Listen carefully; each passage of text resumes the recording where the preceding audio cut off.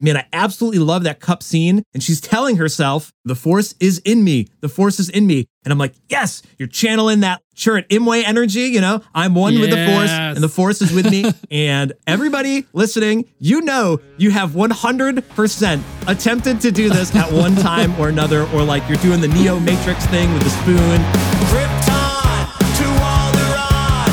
Krypton to Alderaan. Krypton to Alderaan. Krypton to Alderaan.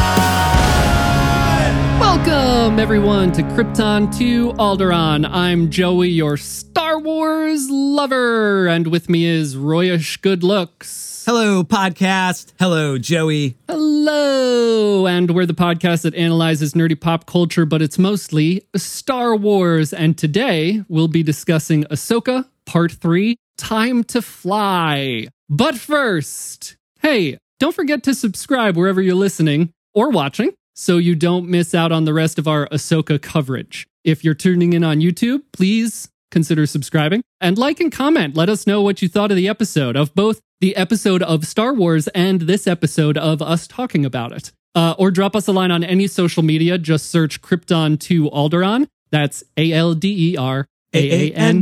Bringing that back. We'd love to hear from you and hear what you think of Ahsoka so far. I think that's it. That's enough of that. Let's catch up with Ahsoka and Sabine and Huyang headed to the Denab system. Punch it, Royce.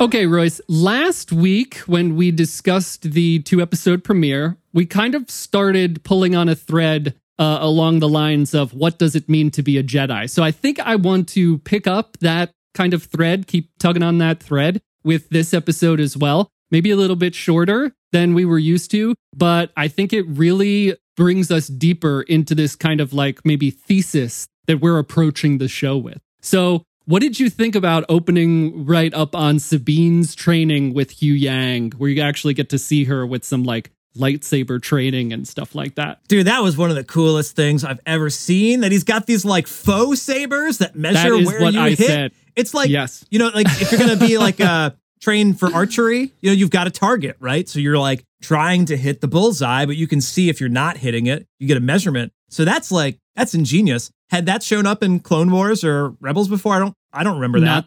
Not that I can recall. This was my first time seeing it. Cool. So we got some like brand new Jedi lore stuff. I think that's one of the coolest things about Ahsoka so far, is this history with Huyang is quite fascinating, I think. Agreed. Right? I know Yes. Huyang's your favorite, so you obviously must have loved that.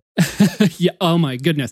Last week I said, you know, what a cool role for Huyang. Like Ahsoka's like, see if you could figure out who these people are based on their lightsabers. Genius. Absolutely genius like role for him to play. This, I said it again. Just him training, he understands all of the techniques and the stances because he like understands what Jedi work best with what lightsabers. Just like his history and the lore aspect there. I could talk about it forever. It's so cool. It was so cool to see. Again, like his choreography and the way he moves and stuff was great. What a cool scene. I love that. And then he's like very, I don't know, I've seen a lot of people talking about how like he's the sassy droid. And it's coming to me less sassy and more just like honest. Like he was created maybe before droids started having like emotional capacitors or whatever. Like when BB-8 thinks Poe is dead, he's sad. But Huyang's just like honest. Like you didn't do bad, but you didn't do good either. You have no aptitude as a Jedi. I mean, it's all true. Like he even says, I only spoke truth. You know, the Jedi would not, she is not an acceptable, whatever he says. Anyway, really cool opening scene and really cool role for Huyang to play. Yeah, and he reiterates the whole, you know, there are not a lot of Mandalorian Jedi, so it's probably unlikely that she's also a Mandalorian Jedi. There's just so few of them. But I love that later on, he's like, you know, you come from a long line of non-traditional Jedi, Ahsoka, and so maybe Sabine does. And like you said, redefining like, well, what is a Jedi? Ahsoka even admits, she's like, I don't care if she's going to be a Jedi. I want her to be herself, which like is one of the most beautiful sentiments I've ever heard expressed in a Star Wars. That's not like, it's your destiny. Like, no, you don't have a destiny written in stone. You just got to be you sort of thing. Like if she had told Sabine, like all Jedi have the Force, I guess she does say, you know, the Force is within you,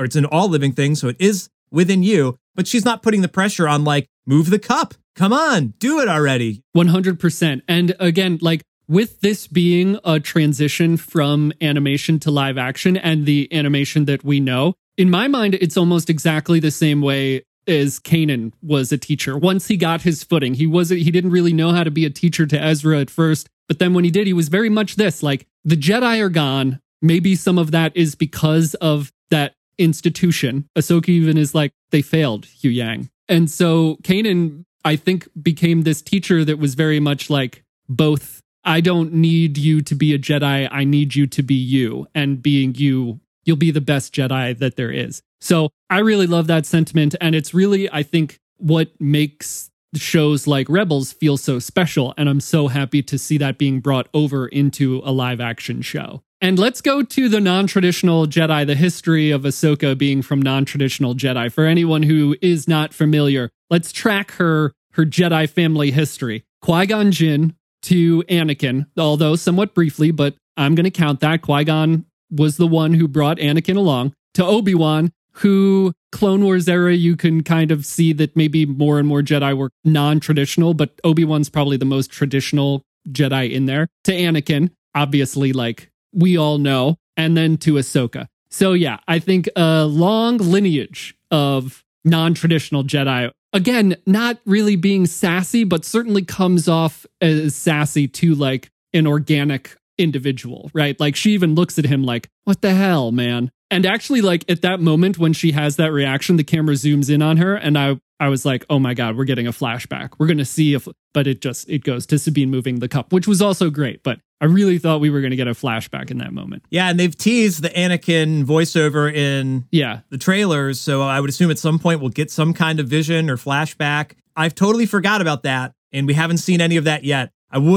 Man, if they flash back in this episode, I probably would have been like, oh, come on. Yeah. Anyway, hopefully that's coming up and that'll be seamless. Yeah. Another thing here with maybe going back to some points we talked about last week, we're only 3 episodes in, so we're obviously still learning a lot and learning about Ahsoka and Sabine's history post-Rebels. I think after the premiere, we had questions as to whether, like, does a Jedi mean you have to have the Force? Like, Sabine might not, quote unquote, have the Force. We know that everybody does, but have aptitude for the Force. So we were kind of spitballing about like, well, maybe we're redefining things. Maybe Ahsoka is saying you don't need to have aptitude for the Force to be a Jedi. You just need to do good, and I'm going to teach you. And I was a Jedi and all that stuff. But now we see Ahsoka actually training Sabine to have an aptitude for the Force, which is just another thing that I kind of really love. Like the Jedi are very regimented. Maybe this is why they take on people so young, right? Before you get to maybe more emotionally cloudy or out of control, they want to start your aptitude training early. But Ahsoka's point of view that anyone can do this, like you can do this, anyone can do this, but training and practice are the most important things here. So I think just like, again, maybe redefining what it means to be a Jedi in a different way, even for Ahsoka, because there's just no language of you're too old. Can't teach you, you're too old, which is all we've ever seen, really, except for Luke and Rey, I guess. Like, for everyone else, most of the time, the language is too... I guess Yoda even says that about Luke, but... So, just a cool point of view. Luke still struggles. He struggles plenty of times, like in the beginning of Empire, when he's trying to pull his lightsaber out of the ice, and it's only a couple of feet from him. It's not even... I mean, it's just like the cup sort of thing. And he comes from Anakin, the, like, supposedly has the most midichlorians of all the Jedi. So, you know, it was even difficult for him, and he had to learn the powers. And I love so much of the poetry moments here where, like, Luke's training with Yoda. You know, of course, all the scenes on Dagobah are super classic. And there's the whole, like, you don't believe in yourself, and that's why you fail. I'm this tiny little guy, and I can lift the X-Wing. You know, it's size matter not. I think about that with Sabine because she's self-defeating. Even more so in this episode. She already did that the last episode where she's like, I've given up, and Ahsoka gave up on me, and woe is me, I'm a big baby. And here she is in this episode, and she's like, I can't do it. You know, she's telling herself she can't do it. And I was waiting for, there were already so many like parallels with the dialogue that it might have been a little too heavy-handed for Ahsoka to say like, you don't believe in yourself, you know, and that's part of the problem sort of thing. But that's what it is. Man, I absolutely love that cup scene. and she's telling herself after she just had this conversation with Ahsoka, the Force is in me. The Force is in me. And I'm like, yes, you're channeling that like Chirrut Imwe energy, Yes. I'm one with the Force and the Force is with me. And I think that's a cool parallel too. Like, I'm not sure a lot of people are going to like compare Ahsoka and Rogue One because they're like kind of very different. I guess maybe not so different, but that character of Chirrut and Sabine, Chirrut's not a quote unquote Jedi, but like, number one, he's blind and the dude is badass. So I think there's some interesting correlations there. I don't know, like he's got an aptitude to the Force. Like if Hu Yang was talking to Chirrut, would he be able to like figure out that he was in fact Force sensitive? Or was that just, his personal belief in the Force, like literally the mantra, And same thing, man, I love Rogue One. Like Baze at the end when after Chirrut, spoiler, gets blown away, Baze Malbus is like, I am one with the Force and the Force. Like even him at like the end of his rope is like, I'm going to try to believe in this, for that one last stand in this battle. So I know we're going way off course with that, but that's what I was picking up in that scene with Sabine repeating that to herself. And then she's trying to move the cup. And everybody listening, you have 100% attempted to do this at one time or another, or like you're doing the Neo Matrix thing with the spoon. Like if I just like think hard enough, I can make this happen. Maybe the laws of physics don't actually allow you to do that. But the idea that if you believe you can, then you can. Holy cow. That's powerful stuff. Yeah. I think that this is all kind of speaking to, it's very Star Wars. That whole thing was so very, the helmet, right? The blaster shield on the helmet. And like, I can't see. How am I supposed to fight if I can't see? Like copy paste, which is great. A poetry moment that I love. And then the whole training scene with Ahsoka, like dancing around her, trying to get Sabine to reach out with her feelings and stuff like that. Ahsoka even says, you're training your body, right? You're good with weapons because you're Mandalorian. You're training your body, but you must also learn to open your mind, which obviously a good teacher, she's trying to teach her, but also might be a key to opening Sabine up because it's very reminiscent of something that Kanan said to her when he was training her to use the Darksaber. Very much of you need to be a Mandalorian and open your mind to being a Jedi or being this person who can wield the Darksaber. You can't control it. You have to work together with it. So she keeps getting these lessons like reiterated to her from different masters, which I also just got. It's another great poetry moment for anyone who's seen Rebels, but I also like love it as the idea of like, that's what's getting reinforced inside Sabine's mind to take her to the next step, to make her whatever awesome Jedi Mandalorian / warrior, whatever she's going to become. And we hopefully see her become. Yeah. You got to hear those like fundamental things over again. I think in this series, like if you're not familiar with Rebels, you're just seeing that for the first time. Right. But yeah, the reiteration is also an interesting factor because she's dusting the dust off. They say like, it's been a long time since I've done this, but I sort of remember how to do it. I just got to get tuned up a little bit. Dude, aside from this ethos of like what it means to be a Jedi and her training, I really loved some of the production in that scene when Ahsoka's sneaking around. The very first time she's like, where am I? She says, oh, you're next to Hu Yang. You only see Sabine's face. Ahsoka says, are you sure? And this morning I was listening on headphones. It comes out of like one ear, like very prominently. But you don't get to see her on screen. Yeah. So you're like, whoa. Like, so even you experiencing the show, you get tripped up as to like, where is she? You don't get the visual cue on screen, but you get the auditory cue. Yeah, that's great sound design and production. And like, they chose to not show Ahsoka on screen for that. So, if you got a great sound system or headphones, you were cued into that same experience that Sabine had. That hit real hard for me this morning. I love that. Great work, team. I think we come on here every week and say, oh, there's so much we could talk about. But like the production quality, again, I think of this show is what I consider to be maybe next level on so many different levels. On that, which like now you're making me want to go and listen on headphones and try to pick up on more stuff. But the music, obviously Kevin Kiner, and again, the direction and the writing, I think is, I don't know if I'm getting protective of this show because she's my favorite character, but I guess I just want to reiterate that I came into this thinking I would be very critical because of the other live action shows and because I'm protective of this character. But I am obviously, if you can't tell, obviously really enjoying this show, and I'm really loving this portrayal of Ahsoka. But the direction, again, like with stuff like that, or the cues to the cameramen, or like the way Ahsoka pauses to take a while to think about what to say. When Sabine says, I thought we could expedite my training, and Ahsoka kind of like takes a minute, takes a beat, and is like, it doesn't really work that way. Nicely, not like, come on. She is incredibly patient with her teaching, whereas she, like I said, she could just be hammering on her like, no, you don't get it. You're right. Like, honestly, Yoda in Empire is kind of a curmudgeon. Even though he's telling Luke he should have more patience, Yoda has no tolerance for Luke's BS on Dagobah. And it makes that training even more difficult. And so I don't know if Ahsoka is familiar with that, but like she's trying to teach in a different way. I think that this is great. Okay, let's go down this. Let's go into, I really want to talk about Ahsoka's pedagogy and how I see it change even in this episode. But when we see her in Book of Boba Fett, she's at Luke's like new temple. And this was my problem with that version of Ahsoka, is that I don't think she would let Luke, or at least like not let him, but if she's there to be guiding him to building this new order, the way he was doing it is not something that I think, quote unquote, my Ahsoka would agree with. Hashtag not my Ahsoka. The way he's treating Grogu, the way Ahsoka's to Din is like, you don't really want to go see him, do you? And interrupt his training and all that, like messing with Din kind of. That's what really rubbed me the wrong way and what got me more kind of afraid of this series. But to see that completely changed here,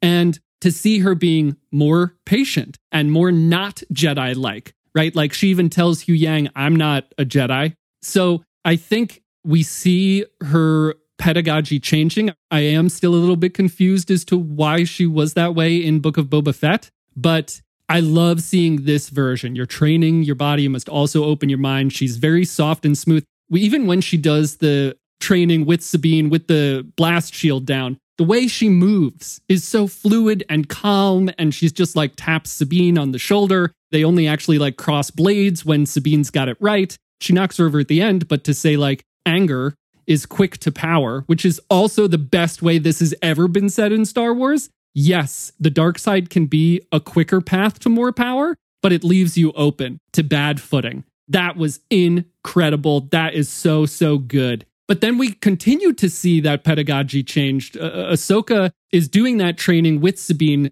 and leaves her with the cup. And then she goes to talk to Hu Yang, and they have that conversation about like the council or the Jedi would have not had like approved her training. And then Ahsoka says, I don't want Sabine to be a Jedi. I want her to be herself. And then we have this really incredible, again, like people complain about the pacing issues, but this really slow realization moment on Ahsoka's face during the dogfight when she realizes like what she just said about Sabine and completely changes the way she handles Sabine. When there's a very specific moment, the camera lingers on Ahsoka's face, and that's when she tells Sabine, who's in the tail gun, Sabine, tell me what you need. She completely changes her approach to saying, if we work together, we're much more likely to work together. And so from that point on, they're like, boom, dive, boom, I'm going to split them on my mark. They're like perfectly in sync. You can see it change in that episode, which brings me to another point of like, hey, back to not needing the pew-pews. This is the middle of a dogfight, and we're seeing this like extremely different thing and emotional connection occur. And damn, that's good. I agree. Honestly, I could have gone for like the lightsaber, training for, the whole episode. Like I really love the whole Jedi training aspect of this show. I've mentioned this before in the podcast, like kind of missed in some of the other series so far. And like, this is great. I love it.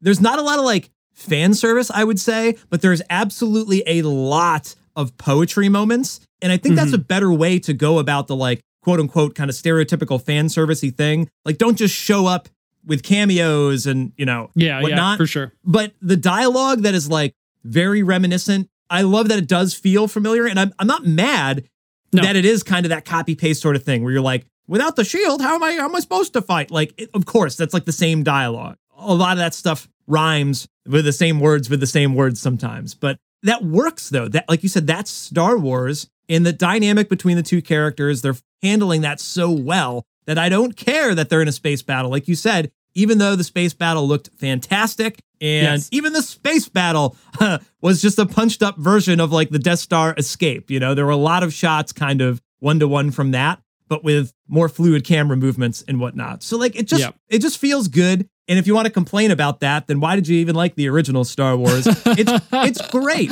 It's great.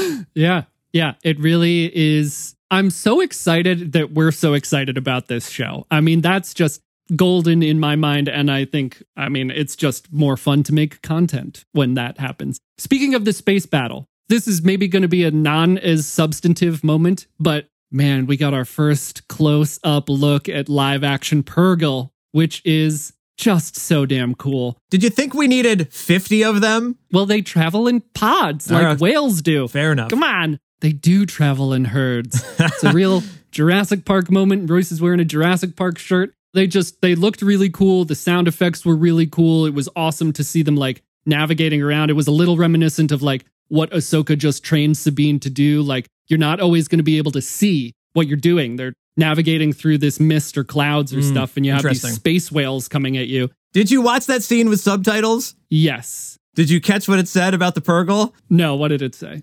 Melodic rumbling. Oh, yeah. Let's write that down. Melodic rumbling, the name of Royce Good Looks' next song. And at first I was like, that's kind of like silly, but like it makes sense to like, sort of like, wailing. I love listening to whales and I love listening to star whales. Just really cool to see up front. It's been something that I think those of us who know about them have been waiting for. They've been teased a couple of times throughout live action. So just very cool to see. And they looked great. Seems like there's a lot of money going into this, obviously, whereas, I don't know, can you tell with scenes like that if it's the volume? There are scenes in Obi-Wan and Mando where it's very obvious that it's the volume, but now I hadn't even considered it until right now that might be, but I could not tell. I think I pick out the volume in some of the other series when I am less interested in what's actually going on, maybe. Yes. And, the funny thing is, Robin and I were just watching Attack of the Clones the other day. And you're like, holy cow, there's nothing real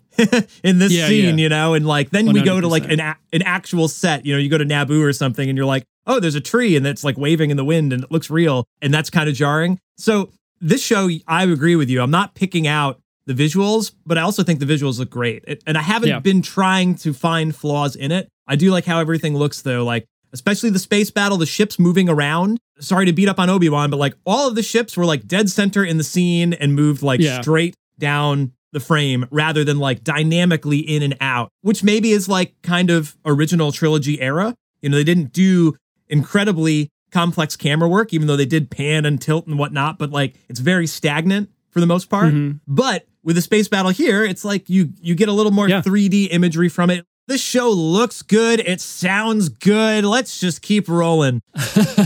It looks good. It sounds good. How do you feel about the length? We went from like 35 to 40 minute per episode premiere, 2 of them, to this one, which by the time you start the credits is about 31 minutes. Yeah, this was a pretty short and sweet episode in comparison. Man, like we're redefining what it means to be a Jedi. And in the streaming era of television that we live in, we've redefined what television shows mean, and that includes the length of them, and that includes the length episode to episode, which is wild, when you're tuning into something on regular broadcast television, it's formatted for length. That's built into the writing and the production that it's 42 minutes or 22 minutes or whatever. And I think there is something to be said when you can maintain that structure because you know what to expect week to week. And it is always a little tricky when a streaming show gives you different formats every week. And especially when it is with the length, because if you're hoping like, oh, I want this big epic thing,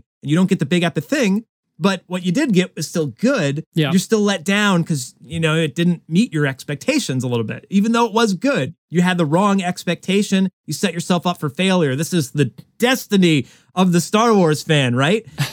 So this is tough because like, I love the episode. I have no problems with the episode, but the way it ended, I was like, man, this is just getting good, but we cut it off. So I'm excited for next week, but I still wanted more. And the fact that it left off on like a brand new scene, I think might have been the thing that really was tough for me to like get over immediately. is like, oh, Balin, I like Balin. He's cool. And like, oh, he's got all these bad guys and they're going to go find Ahsoka and Sabine and they're going to fight. And you're like, well, you're not getting that this week. You'll get it next week. Tune in next week. And if we're on broadcast TV, we would have got an epic trailer for the next episode. But we don't get that in streaming because that's the era. It's just a little different now. We got great menacing music during that scene, though. So I'll put one little sprinkle of positivity on the end of this little gripe. The music there, it seems like it's not the fully developed thing. Maybe we'll get an epic Duel of Fates moment with Sabine and Shin and Ahsoka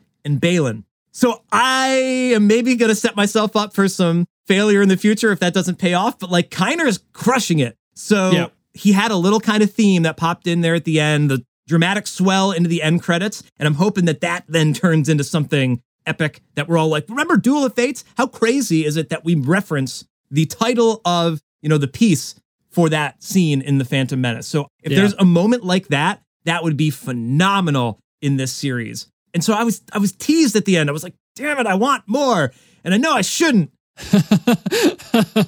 Classic poetry moment. Yeah, it would be really awesome if that's maybe a little bit of Kiner's goal in this, or anyone who works on that staff's goal. Like, let's make a Duel of Fates. Let's make a piece of Star Wars music that people talk about forever. It's one of the most popular things that comes up when talking about the prequels, right? So it'd be cool if they're like trying to do that, like make their own version. But I can't say enough good thing about his music. Go and listen to the soundtrack to season 7 of the Clone Wars. It is incredible. It's really interesting because I started to see this take after the episode and I noticed how short it was, but I knew how short it was going in. So I kind of kept waiting for it to end and then it kept giving me more. So I did feel very fulfilled by the end. And I do like, here's another question for you when I'm done with this long-windedness. You've talked about before about how it's a little jarring for you what some of these shows do with the non-linear storytelling. And this was like, okay, well, here's this sort of big line that goes through the premiere episodes. And then this shorter line that's going through this episode, but it's taking them from Lothal to the Denab system. It's exactly the length of time dedicated to that part of the story. Right. And so it's all told in these chapters or these like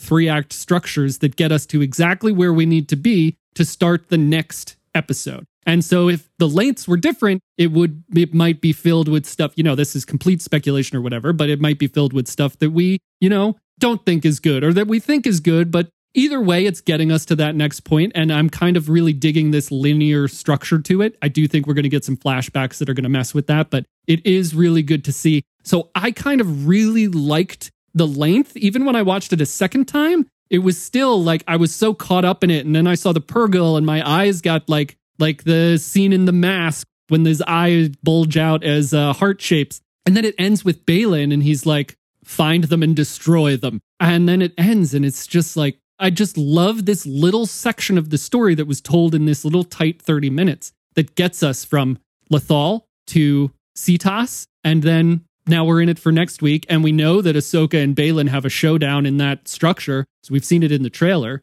But yeah, I just did not feel, either time I watched it, I did not feel that it was too short. I felt like it just kept giving me stuff that I really enjoyed seeing. Right. So I think maybe in conclusion here is that I think maybe the length does not matter to me because I honestly enjoyed every minute of this episode. Well, I have to agree.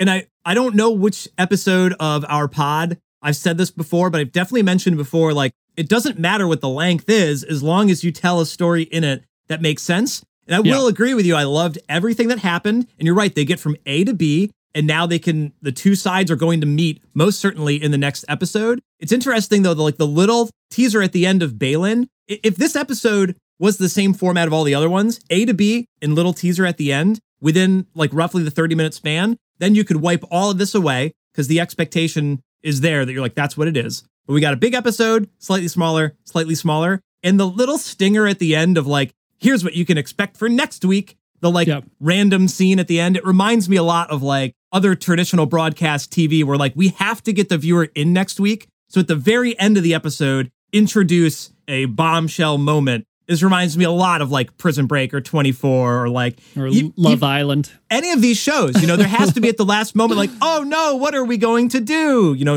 Unresolved conflict that's going to resolve next week and then you'll be satisfied. It still works. That's what they designed this episode for. They couldn't have gone into the Jedi battle stuff. No. It would have then it would have been too long. So they did. They told that one story. They teased the next one. That's all they could do. But gosh darn it, like it would be great if they were all roughly the same length, though. This is something I most certainly have to get over. I would love to know if other people are thinking about this. I know this has sort of been a thing that's out there because like it still was a great episode. It's a minor gripe, but it's still something that it's hard for me to get over. So it must be hard for other people as well. I don't know what that is. I don't know how to brace for that other than just let it go. Yeah, I agree. I don't know if anybody's going to get annoyed with us for repeating ourselves, but continuing on the train of redefining, I mean, we just need to get used to these structures. It's the way streaming, especially these shows, have been working. I brought this up because it didn't impact me in a negative way, but also to say maybe like we can't let something like length or duration impact our critical analysis of the art, which is hard to do sometimes. I mean, if it's very jarring, if they started the fight and then stopped in the middle of it. I think a good example is the Hobbit trilogy. One of the movies ends with Smaug flying out of the cave covered in gold, and the next movie starts with them shooting Smaug down. So like extremely unsatisfying from my point of view. So there is like structure issue maybe there, but I think length and duration is something that shouldn't necessarily impact how much we like or don't like the thing, I think. And there might have been more footage or more scenes that they cut out to make the episode better. Maybe it would have been too long-winded with all the B-roll. Right. No complaints from me, whether it's story-wise, length-wise. I also really love seeing the political stuff. There was a little bit of similar things to what we got in Andor in here with Hera and Chancellor Mon Mothma and the other senators and Senator Xiono, who some of us might know from Star Wars Resistance. So stuff like that. But I loved that scene. I loved Mary Elizabeth Winstead's acting in that scene. It has nothing to do with anything else we've been talking about here, but I guess it's just also to say that I really liked that stuff as well. So Jedi stuff, political stuff, Huyang being awesome, space whales. But look, maybe I've said this before, but I'm like the grandpa from The Princess Bride. It's got everything you could want. Monsters, true love, fencing, fighting, revenge. So there you go. I have to agree. Hey, so you brought up the senator and chancellor scene with Hera. Did you pick up on the meta Phantom Menace moment in that scene? So they're talking about this looming threat of Thrawn, and Hera says, "I believe their activity speaks to a larger operation." And then that bad guy senator goes, "It always does." And I'm like, come on, this is most certainly like a backhanded way of there's always a bigger operation. There's another poetry moment there. I think it's pointing to a bigger, I think it's again Andor with Deborah Miro putting together the pieces and saying, I think all of these isolated incidents are symbols of a larger rebellion, right? Yeah. That's another poetry moment there. From the other side, it's all cyclical, right? We have the Empire in charge and dealing with the same stuff that the rebellion is dealing with when the Republic's in charge. That was also an extremely interesting poetry moment for me, where it's like the exact same boardroom, but everyone's on the opposite side of the political system. Hera just trying to do the right thing. I mean, she's done nothing but fought in wars and wants that to be over and not start a new one. And people just not taking her seriously or thinking that they know better, which is, a very Star Wars-y folly of the political leadership. I don't want to call it a trope, but storyline. Yeah, right? We're talking about Andor, Rogue One, when they have that meeting and they're like, we got to go to war. And they're like, no, we're not going to do this. And you're like, okay, I guess we're going to go steal a ship and we'll do this on our own. Exactly. The political stuff from Rogue One to Andor to, whatever it was, the 5 minutes in this, I'm just loving this direction that they're showing in these shows, whether it's like a very politically charged show like Andor or like a more spacey, magical, Star Wars-y show like Ahsoka. It's just so cool to see. I love it. Seeing Jason Syndulla, something that I've kind of been waiting for and kind of curious on how they would introduce him. And he's still got the green hair, which was a weird thing, but much less weird. Like they toned it way down here, which was nice, but just kind of cool to see him running around with Chopper. It puts the timing in a little bit better perspective for me, I think. And also just a heart swelling moment. If you haven't seen Rebels, the kid wants to be a Jedi, like probably every kid in the galaxy does, right? But if you have seen Rebels and you know that he is the son of a Jedi who isn't around anymore, it's very heartfelt, very like emotion swelling moment when he's like, I want to be a Jedi. And Hera like pats him on the head and she's like, I know. And it kind of, it's another one of those pauses in the show where it lingers and you have time to feel and you're not just like, on to the next thing, boom, boom, boom, boom, you know? So I really, really enjoyed that introduction of the kid. Yeah, I love that. As like,